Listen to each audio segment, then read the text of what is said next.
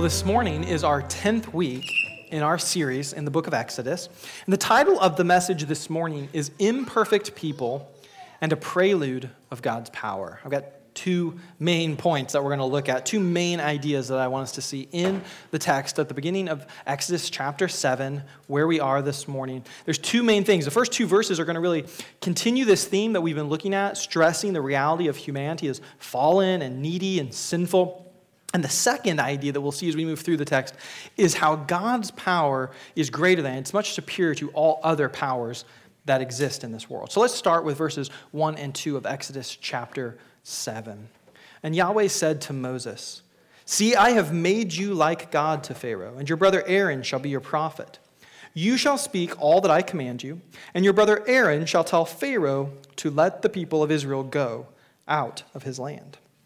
Now, this statement that's made here at the start of this, in verse 1, it's really important for us to understand rightly. Okay, we need to recognize God has called Moses to a role that Moses is not inherently qualified for.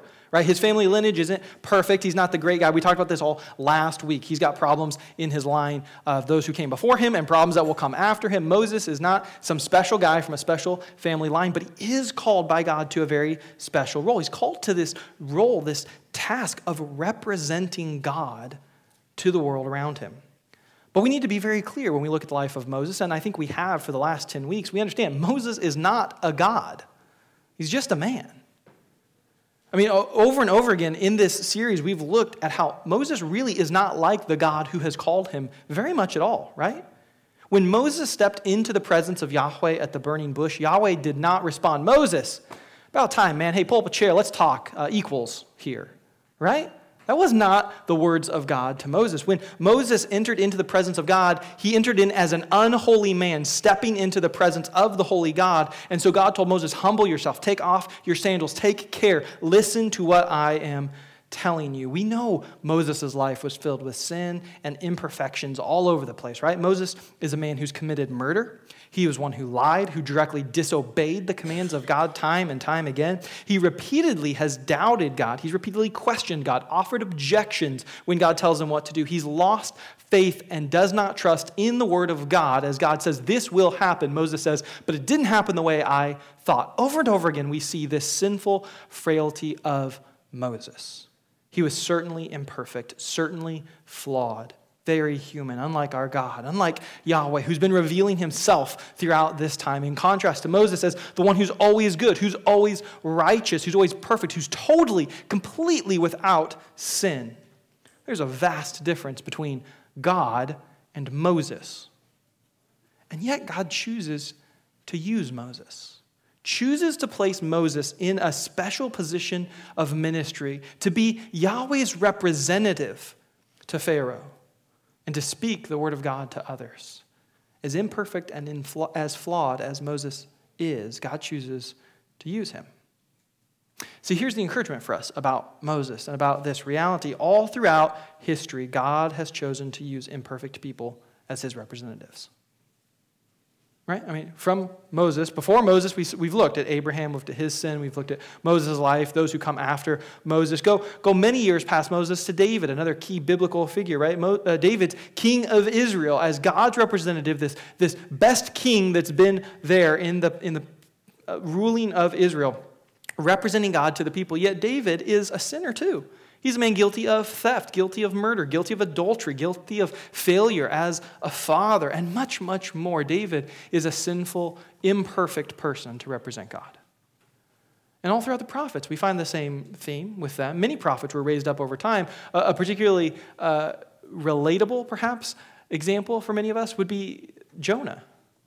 The man who receives a message from God, go and preach to these people, who Jonah hates, who Jonah doesn't want to see saved. And because he understands how merciful and compassionate God is, and that God, if the gospel is proclaimed to them, if the call of repentance goes out to them, God will most likely grant them repentance and be merciful to them. And Jonah doesn't want anything to do with that, hates them so much that Jonah gets on a boat and literally goes as far the opposite direction as he can to try and get away from God.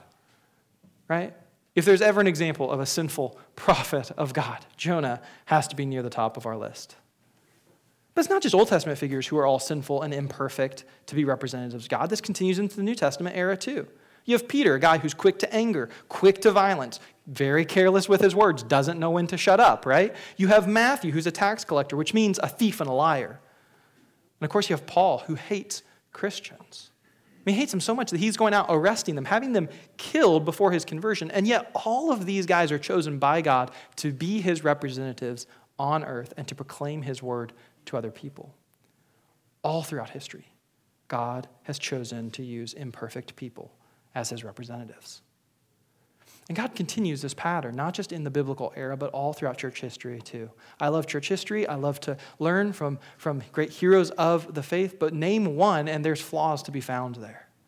Luther, who we've often talked about, proves just how fallen and messed up and imperfect he was, especially in his later writings against the Jewish people.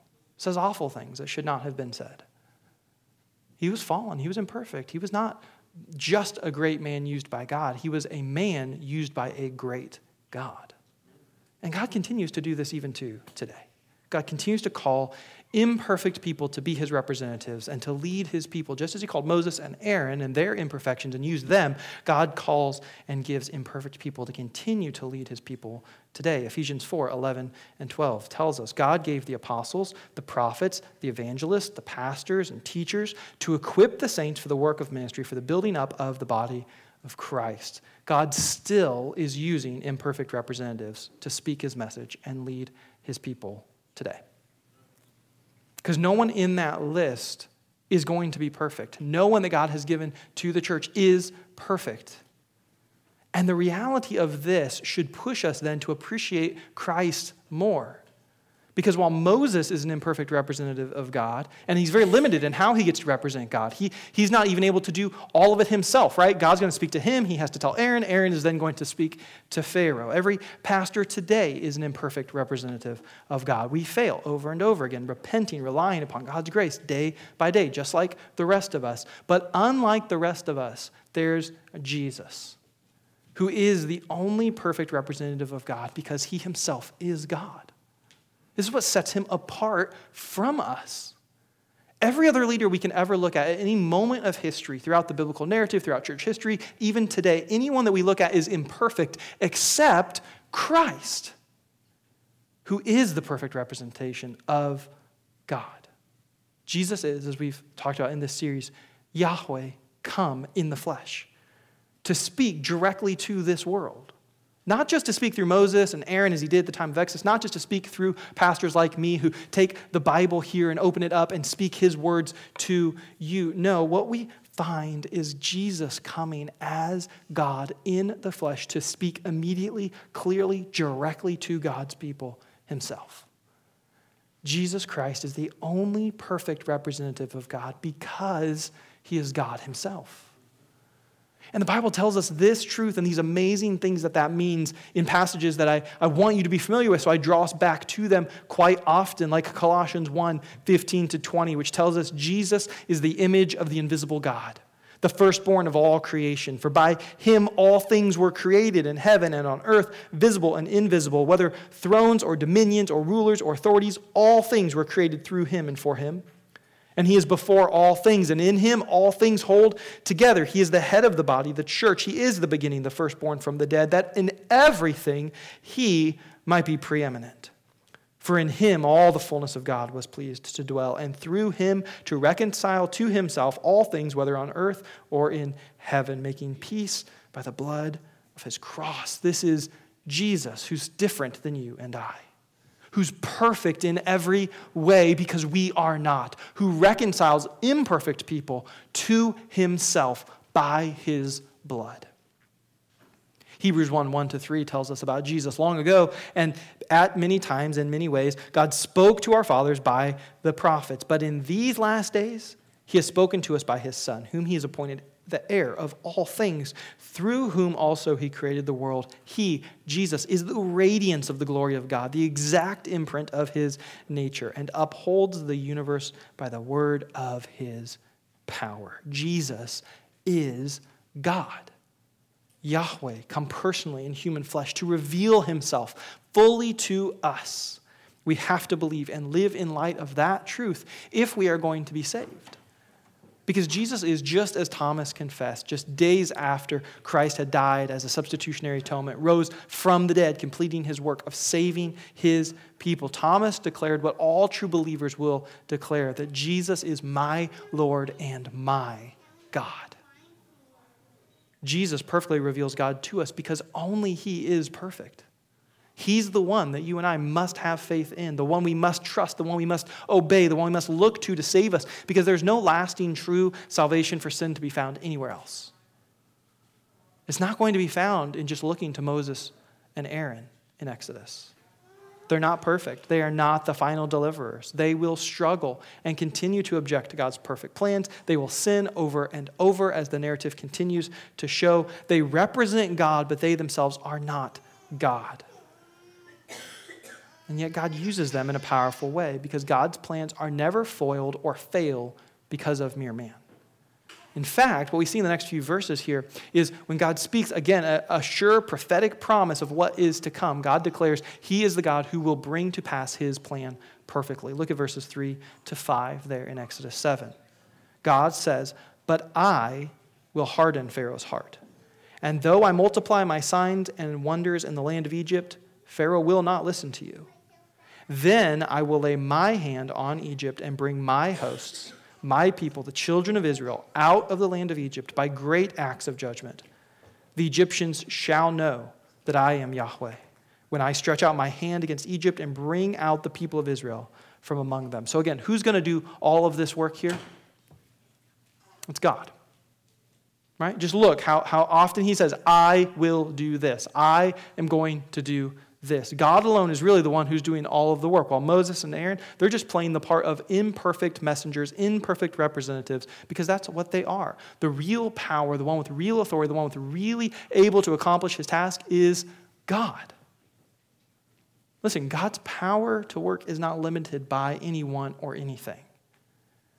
We have to see that as we walk through the book of Exodus. No matter what is happening, there's God's power greater than every challenge faced. Nothing is going to stop God. In fact, what he keeps telling us, why we keep stressing this, is so we understand rightly everything that's about to take place. Everything is going exactly according to this God's plan. His power is ensuring everything he has said will come to pass. So what we're going to see in the next coming weeks as we start to look at the plagues and all the things that take place there is not God constantly trying to come up with another idea because, man, I thought for sure this one was going to work. He's not surprised. He's not just getting frustrated that, man, Pharaoh keeps resisting me. He's so powerful. I've underestimated him. That's not God's posture at all. It's all part of God's plan. God's plan is not going to be modified 10 times with 10 different plagues that come next. It's not trial and error. Which of these mighty works is the key to unlocking Pharaoh's heart and getting my plan forward? That's not what's going on. Pharaoh is going to resist. Pharaoh is going to be stubborn because God has that as part of his plan. God keeps telling us, Pharaoh is no power compared to me. And I, God, listen to what he said. He says here, I am going to harden Pharaoh's heart. I'm going to multiply my signs and wonders in the land of Egypt. Pharaoh will not listen. That's part of my plan. So I will then lay my hand upon Egypt and bring out my people from the land of Egypt by great acts of judgment so that all the Egyptians will know Pharaoh's not God. Pharaoh doesn't have all power. I, Yahweh, am the true God. That's what's coming. All of what takes place in Exodus takes place by God's perfect plan. He's prophetically promising this to Moses. He's not saying, let's see how this plays out as we go forward. He says, here is what will take place. Now watch it unfold. Because God's power to work is not limited by anyone or anything. Which again should push us back to think of Christ. God's commitment to coming and saving his people, as he's promised repeatedly to do in the book of Exodus, is ultimately going to be culminated in Jesus Christ coming, the perfect representative, God himself coming to this earth personally to accomplish himself the great work of salvation through his life and death and resurrection. And we have to see, if we read the Bible rightly, nothing could ever have stopped that plan or changed it. Satan had no power to stop Christ. The religious leaders and opponents of Jesus, they could do nothing to him until it was his time. Jesus was always in complete control of all things, including the very moment of his death, when he says he laid down his life of his own free choice, and his resurrection when he took up his life by his divine choice as well. Jesus accomplishes his purposes no matter what opposes him. And this is the one whom you and I profess to believe and profess to follow. So this should encourage us. This should challenge us. This should give us confidence when life is hard. This should give us boldness when tasks ahead look difficult. Jesus will accomplish his purpose no matter what opposes him. Back in Exodus 7, God again speaks to them, and he gives them the command again. Go to Pharaoh. I am about to work. I will do what I have said. So in Exodus 6, 7-10, Moses and Aaron did so. They did just as Yahweh commanded them. Now Moses was 80 years old and Aaron was 83 years old when they spoke to Pharaoh. And then Yahweh said to Moses and Aaron, when Pharaoh says to you, prove yourselves by working a miracle, then you shall say to Aaron, take your staff and cast it down before Pharaoh that it may become a serpent. So Moses and Aaron went to Pharaoh and did just as Yahweh commanded. Aaron cast down his staff before Pharaoh and his servants, and it became a serpent. But notice, Pharaoh still won't submit to God. He sees a display, a sign, a wonder, this incredible thing. And instead of looking to God and submitting to God, he looks to his magicians. Hey, what can you do? So in verses 11 and 12, Pharaoh summoned the wise men and the sorcerers, and they, the magicians of Egypt, also did the same by their secret arts. Each man cast down his staff, and they became serpents. That's an interesting little encounter here. I don't know if you've ever paid too close of attention to this. Maybe you've asked the question, what is happening here? I thought God was the one who's going to work all the mighty miracles and powers, but here magicians are doing something. What's going on? Well, by their secret art, they could imitate what they saw Moses and Aaron do. But understand, it's only an imitation. One of the things that was fascinating as I was reading about this and studying this was in Egypt, you might know this from just living in this world, but in Egypt, snake charming's been a practice, been around for a very long time. In fact, it was around during this time. And one of the tricks that we know magicians would use regarding snakes is that they had figured out if you took a snake, there were certain points you could press near its head that would cause it to go into essentially a catatonic state. It would just go rigid and could not move at all. And so from this time, we have records dating way, way back of this practice being done. They could have grabbed the snake, picked it up, made it stiff, catatonic in this state, pretend it's a staff, a stick, a carving, whatever they wanted to do. And if they were far enough away, they could convince you it was something pretend. Then as they threw it, or could rub the tail in a certain way, it would remove the catatonic state and the snake would begin to move. So they did this practice even all this time ago. They had this practice down, this trick planned of being able to grab that, squeeze that, make it stiff, and then throw it down and look like a snake has come to life. Now, that's one possible explanation for what's happened here. We know this practice was being done at that time, and it still continues to this day. One commentary that I was reading actually said in the 1960s, tourists who went to Cairo, Egypt, could still see this exact same thing practiced. You could watch how they did it and watch them do it. And it says very convincing from a distance at that day, even in the 60s. So that's one explanation for what happened here. Could explain what they were able to do in this particular case. But another equally important explanation to consider is one that I think is probably more likely. The Bible makes clear that false prophets do exist and do have a measure of power and ability to do false signs and wonders in order to lead people astray from God. Jesus warns this is a reality in the New Testament, Matthew 24:24. For false Christs and false prophets will arise and, listen, perform great signs and wonders so as to lead astray. Paul likewise affirms that's the reality of this world we live in. 2 Thessalonians 2:9. The coming of the lawless one is by the activity of Satan with all power and false signs and wonders. See, the reality is we live in a world that's not just material. It's not just natural. There are supernatural activities that take place in this world because supernatural beings, God, demons, angels, exist. And humanity can be swayed one of two very dangerous directions, like a pendulum that goes too far to one side. We tend to oscillate between this side, the extreme here, or this side, the extreme here. On this side is the extreme of hyper-interest in supernaturalism that leads to the idolatrous seeking of signs and wonders and an unhealthy obsession with the supernatural. For some, That's where they swing, way over here. Yes, everything's supernatural. So my tire blew out. It was a demon who got me. Well, it could have been the nail, right? Not everything has to have a supernatural explanation. For some people, that's what they see. Everything has got to be supernatural. Some people swing the opposite direction, though, and come over here, and they have a rationalistic worldview that dismisses supernaturalism altogether, that there's no powers beyond us. Everything can be explained. It's all got to be a trick. It's all got to be an illusion. Nothing that cannot be explained can actually happen. But the reality is the Bible would land us somewhere more here in the middle. And if we go to either extreme, we lose the balance that the Scripture presents to us. C.S. Lewis talked about this rightly in the Screwtape Letters when he rightly observes, there are two great errors into which our race can fall about the devils. One is to disbelieve their existence. The other is to believe and to feel an excessive and unhealthy interest in them. They themselves are equally pleased by both errors and hail a materialist or a magician with the same delight. Look, if it's always your temptation, if it's always your explanation to go to a supernatural explanation, you're missing the point.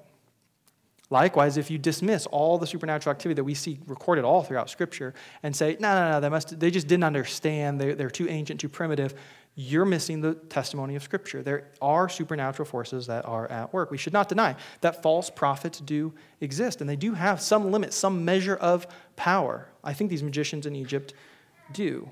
They can be used by the enemy to perform false signs and wonders, but they're counterfeits that are always designed to deceive and lead the people of God astray. The Bible does tell us this can happen and warns us of it clearly, so we should believe that and heed those warnings. But we must always remember what is demonstrated even in this encounter here. The power of demonic forces, the power of counterfeits, whatever is produced is never equal to the power of God, and it's never outside of his ability to handle. So these magicians, they can imitate what they see Aaron do in this first sign that is given, but their powers are quickly destroyed by God even in that moment. Look at the rest of verse 12. They've turned their staffs to snakes, but Aaron's staff swallowed up their staffs. So God's response is, hey, neat trick, neat power, good thing, not enough. My power is greater than yours. The magicians are going to continue to try and imitate God's power for just a short time. We'll see this next week when we start to look at the plagues. But very quickly, in this progression of plagues that God's going to send, the magicians are overwhelmed. And they're the first to recognize this truly is the power and hand of God. These are not tricks. These are not demonic forces. This is beyond us. We can't do what this God is doing. They're even given this warning here, and they would have understood it. In that day, when something swallows up something else, it wasn't just a sign that the first thing was greater. It was a sign that that thing had complete control and dominion over the other thing. So whatever was swallowed up now had all the power of the lesser thing that it ate. So in the New Testament, Paul's aware of this. And he very intentionally uses this phrase in 1 Corinthians 15, talking about Christ, where he says, Christ has swallowed up death and the power of sin and grave. He didn't just beat it down a little bit. He's not just a little bit over it. He's completely consumed it. It's all within. He's greater than all of it. Nothing can compare to him. So understand this morning, Christ's work is the greatest display of true power that there ever was. Paul tells us the work of Christ in Ephesians 1:19-23 is the immeasurable greatness of his power towards us who believe. And look how he describes power here. It's according to the working of his great might that he worked in Christ when he raised him from the dead and seated him at the right hand of the heavenly places, far above all rule and authority and power and dominion and above every name that is named, not only in this age, but also in the one to come. And he has put under his feet and gave him as the head over all things to the church, which is his body, the fullness of him who fills all in all. The power of Christ in his death and resurrection specifically is greater than all other powers. Not just a little bit, but far above all other powers. No matter what sign, no matter what wonder, no matter what counterfeit could be produced, God's power is immeasurably greater because it alone is true, real power. So we must take care not to look at signs or wonders or powers or performances and derive our lives from those things, putting our faith in those things. The Bible warns us there are many false teachers, many false prophets. There will be many false signs and wonders that exist, and those things are all working hard to deceive and draw people away from the true living God. So we must take the warning of Christ that we heard seriously. We must take the warning of the apostles seriously. We must take the words of Paul to Timothy in 2 Timothy 4:3 seriously, because this is the reality we live in. There is a time coming, Paul tells Timothy, when people will not endure sound teaching, but will have itching ears, and they will accumulate for themselves teachers to suit their own passions. In every age, there is the danger of people rejecting sound teaching, rejecting the words of God that are given to us in Scripture, and instead looking for teachers and teachings and experiences and powers that will suit their passions. People are tempted to this in every single generation, including ours, to reject the words of God, which is what Pharaoh's done. Pharaoh's heard the word of God spoken to him. He's heard who God is, and he's rejected all of that, and what he's looking for are signs and wonders to prove that maybe I really should listen to that God. But as long as his magicians can do what the representatives of Yahweh can do, he won't believe. He's rejected the word, and now he's looking for other things to excuse his rejection. And people are tempted towards this in all generations. People are tempted to reject the word of God because they get frustrated sometimes with the imperfect messenger that God is speaking through. A pastor, a church leader, the reformers face this all the time. Paul himself faced rejection in the New Testament. He was mocked in his own day by his opponents because apparently Paul wasn't as good of a speaker as he was a writer. And so they mock him. You're not eloquent. You don't speak well. And you're not very handsome, by the way, Paul. They make fun of how he looks, too. Today, we face a real danger in this area because of media technology. So look, we're just going to apply this, right? Pastorally, I love you too much to just leave the assumption and think, here's the truth, and you're going to figure out every way to apply it. I'm going to trust the Spirit will help you personally apply it. But let me give you some ways that I see dangers for us today. There's a danger that comes from media technology, because people can be tempted to ignore the pastor or pastors that God has placed over them in the local church and instead run off to listen more to what somebody says on Facebook or YouTube or a podcast or a book or whatever else. Look, those mediums are all good things. I take advantage of them all the time. Listened to 2 audiobooks this last week, several lectures, several podcasts got caught up on. Those are great things when they're used rightly to supplement our faith. But if we begin to use them and have them create in us judgmental feelings towards the local church or to other believers around us, if they're beginning to stir up bitterness in us, if they're beginning to reinforce our opinions and we think by whoever we're listening to that we're always right, you're not listening to the right person. If they're only saying what you want to hear, you're missing out on the benefit that's supposed to be there. The enemy's distorted it. The enemy's using it to harm God's people. Be careful. The enemy is at work. He has power. He will seek to lead people astray.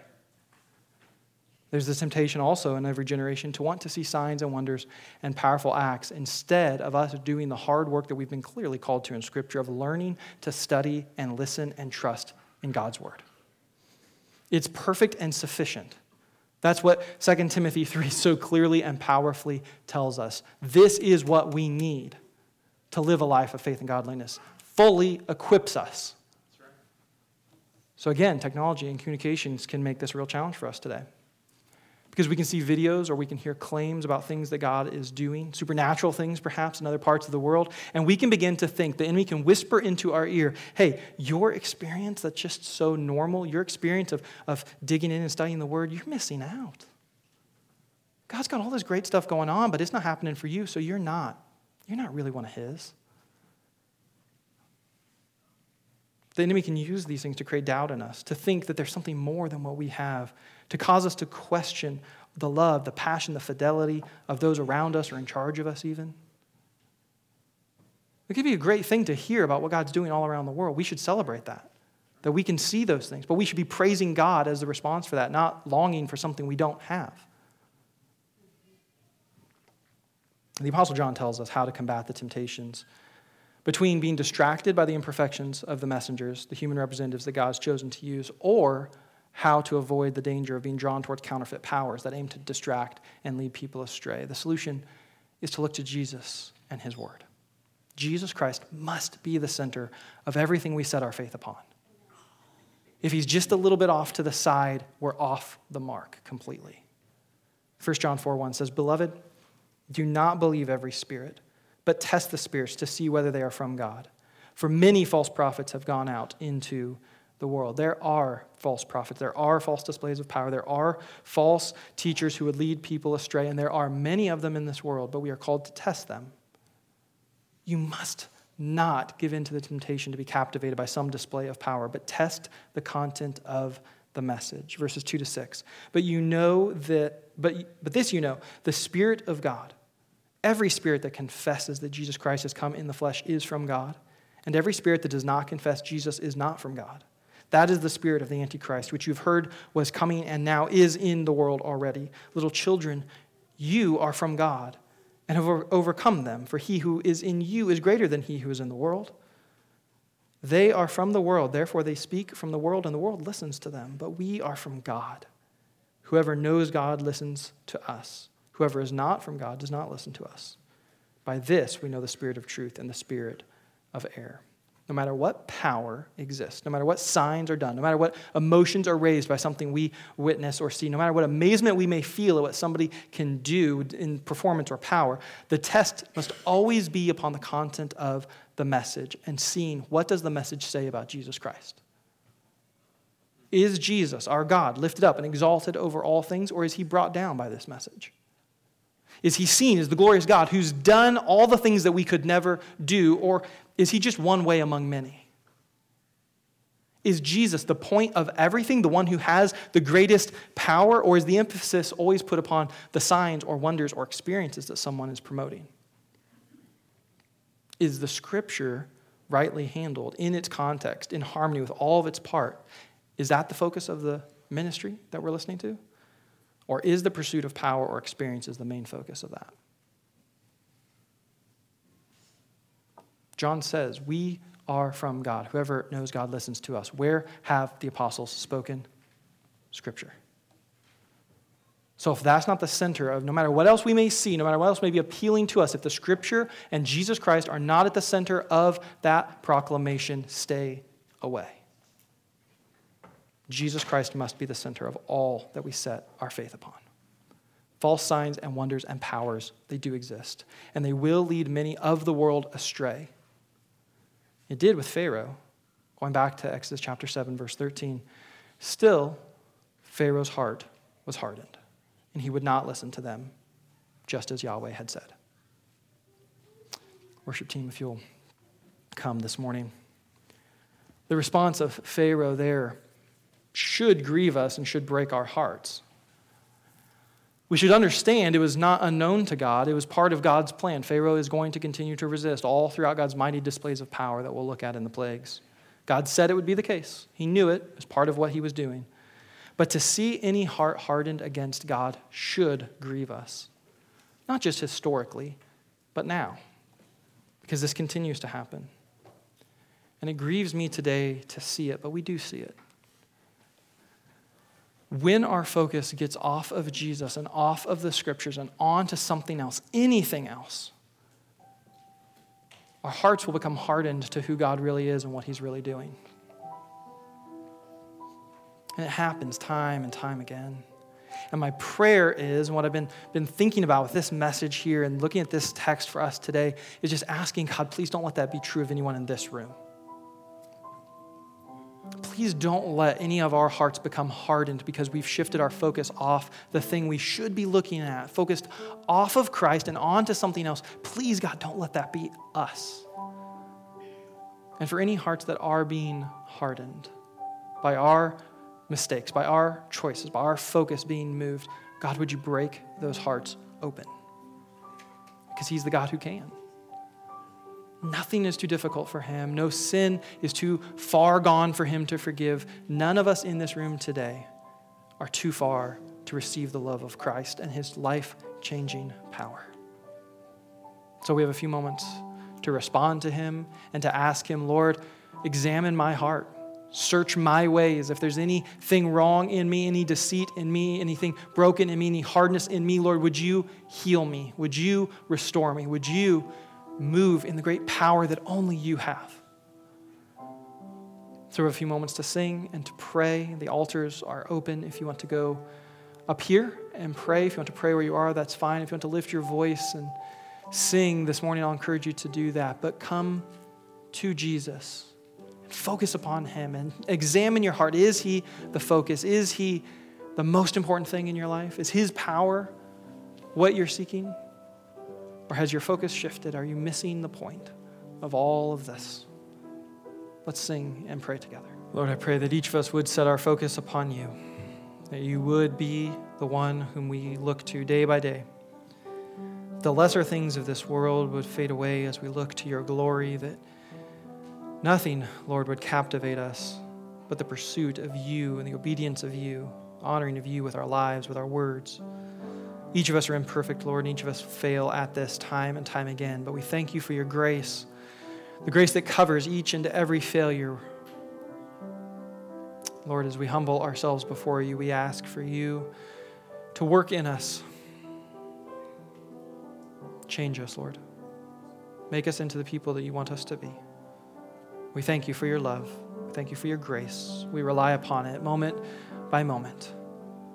Be with us as we go this afternoon and throughout our week, Lord, we pray. May you bless each of us with your presence, your face shining upon us, your spirit at work in our hearts. We ask all of this because of the perfect one, Jesus Christ, and what he has done for us. We thank you. It's in your name we pray. Amen.